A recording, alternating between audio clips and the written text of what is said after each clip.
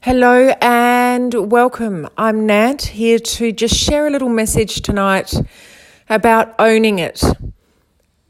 Really two messages here. One is speaking about cheat days or cheat meals, etc.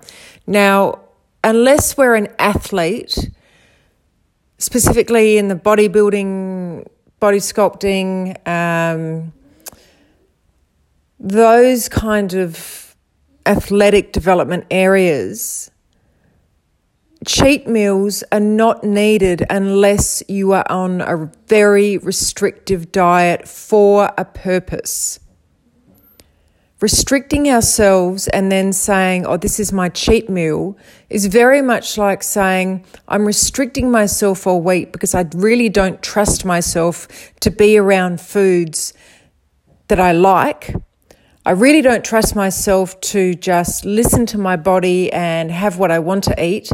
So I'm going to be super good during the week, and then I have cheat meals during the day or during the weekend. And what I do is I use an excuse to say it's going to increase my metabolic rate, and science says it's good for me and it's good for me mentally. And they are true things. If you're on a really restrictive diet, it's important. There's no reason to be on a restrictive diet if you're not an athlete, or there's not a very specific reason, say a therapeutic reason, for you to be on a restrictive diet. In that case, it needs to be under the guidance of a nutritionist or a naturopath or a health professional, and they certainly wouldn't be saying have a cheat day and eat whatever you want on that day. This leads it to so many challenges and difficulties and areas that are wrong with dieting. Cheat days give you good and bad foods. There are no good and bad foods. There are foods that give you positive results, and there are foods that give you not so positive results towards your goals. What we need to do is learn how to understand what our body wants and needs, be able to give it that, understand the skills and tools, and be able to give our body what it wants in a conscious, mindful way. We don't want to be hypnotized so that we never want our favorite food ever again. What we want to do is to be able to enjoy our favorite food, but just in a way that is conscious and mindful, not in a way that is mindless eating and we eat a whole packet of it or a whole bowl of it, and we didn't even realize that we did it because we were covering emotions and we were escaping and we weren't really noticing how that food was tasting. We just wanted to feel differently, and we were using food to do so. So my point is, if you're going to have something like a chocolate bar or a packet of chips or a packet of Doritos or whatever it is, and it isn't in line with your goals, don't use the excuse of, oh, well, I'm on a cheat day, or everyone's allowed a cheat meal. Own it and say, you know what?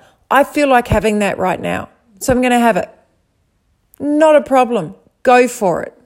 But own it. Take responsibility for your health. Take responsibility for your actions towards your goals, and make sure you are owning your decisions. The other thing that I want to put across tonight is that so many people will use the excuse of, well, we really should be able to, everything in moderation, or we really should be able to eat what we want because even healthy people get sick. So a little bit of this, a little bit of that doesn't really matter. In fact, a lot of bit of this or a bit of that doesn't matter because healthy people get sick. Well, what are healthy people? Fitness is not health. And with healthy people, do we know exactly what they're eating? Do we know the exact movement they're doing and if that's right for their body? Do we know their emotions and whether they're dealing with their emotional state in a really healthy, productive way? Or are their emotions building up in them, causing illness? Do we know soulfully what's happening within their body?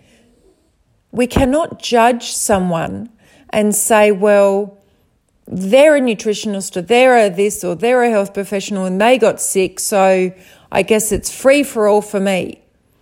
That is not okay. It is not okay to judge someone else's life when we don't know what's going on with it. We don't know the intricacies of how their body came about to a place that created illness.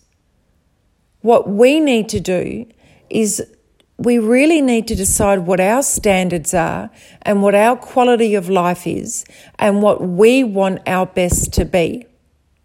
We know, for example, that if a healthy person were to get sick, their chances of recovery are so much higher than someone who is chronically unwell. We also know that, yes, while the healthy people, and I'm using my fingers in italics as I say that, while healthy people do get sick, although we don't know how healthy these healthy people are, we're not living their lives. What we do know is that there are an unbelievable amount of illnesses, chronic illnesses, that are happening more and more, and we know that a large percentage of them are preventable. So let's not use the excuse of quality of life and healthy people get sick too, so I might as well do what I want. We need to be able to own what we want to do. We need to be able to decide what we want our quality of life to be. Years and years ago, someone said to me, well, you don't have a very good quality of life. You wouldn't know about fun because, you're not out. They were hungover at the time, and we were having a public conversation across a large room with a lot of people. And they were really struggling with their hangover. And we were having a bit of jokes and banter. And they said, well, you don't have fun because, you don't have a quality of life because you don't drink and go out and have fun and carry on. And I said, well, that just depends on what we decide quality of life is, doesn't it? Your quality of life, you believe quality of life is going out, getting really drunk, not being able to cope on the Sunday, and still struggling on the Monday. My quality of life is about enjoying times with my friends, but also being able to get up the next day and make the most of the next day and feeling really amazing in my body. So please don't judge me for not having fun, because I believe I have way more fun than you do, because I haven't been struggling for the last 2 days with a hangover. So what we need to do is stop judging other people's quality of life, other people's healthiness. We don't know, because health is not just about what we eat. So many people will say, I can't believe that person had a heart attack. He or she ran 10 Ks a day. Does being able to run 10 Ks a day mean that you're healthy? Does it mean that you're holistically healthy? Does it mean that your body's in flow? Or does it mean that you're fit enough to run 10 Ks a day? Does it mean you don't have any inflammation in your body and your body's not acidic? It's really important that we get away from just this hard and fast exercise and nutrition, and if I eat a certain way, I'm healthy. It is not about that. Absolutely, nourishment is something that is really important for the body to be healthy. Nourishment is enjoyable, food is enjoyable, it is medicine, it is nourishing for ourselves, it is healing, it is so many things. But the important thing is to not judge other people's lives that we know nothing about. Instead, we need to decide what standards we're going to have in our life, what quality of life we choose to live with, and not make up excuses when we go against our own standards. If we're going to lose weight and we're going really, really well, and then we decide to go and eat a packet of chips, own it. Own that decision, make it consciously.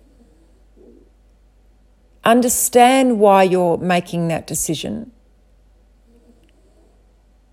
And don't make any excuses such as, oh, well, I'm giving myself a treat, or everyone has a cheat day. You don't need a cheat day. You haven't done anything wrong in the past. You're not cheating on anyone. You don't need a treat. You don't need to use food as a treat.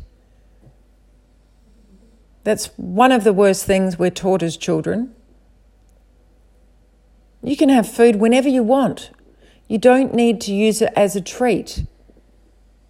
You can make a conscious decision to eat something that you want to eat because you want to eat it. Just make it a mindful and conscious decision. Understand why you're doing it. Make sure that it is in line and in alignment with your standards, with your goals, and with the quality of life that you want to lead, with the person that you actually want to be. So stop making the excuses for when you make decisions that are not in line with your standards. Own it. Don't punish yourself. Own it and move on. And then get back to learning how to understand yourself and learning those skills and tools, because these are lifelong skills and tools that once you learn them will set you free.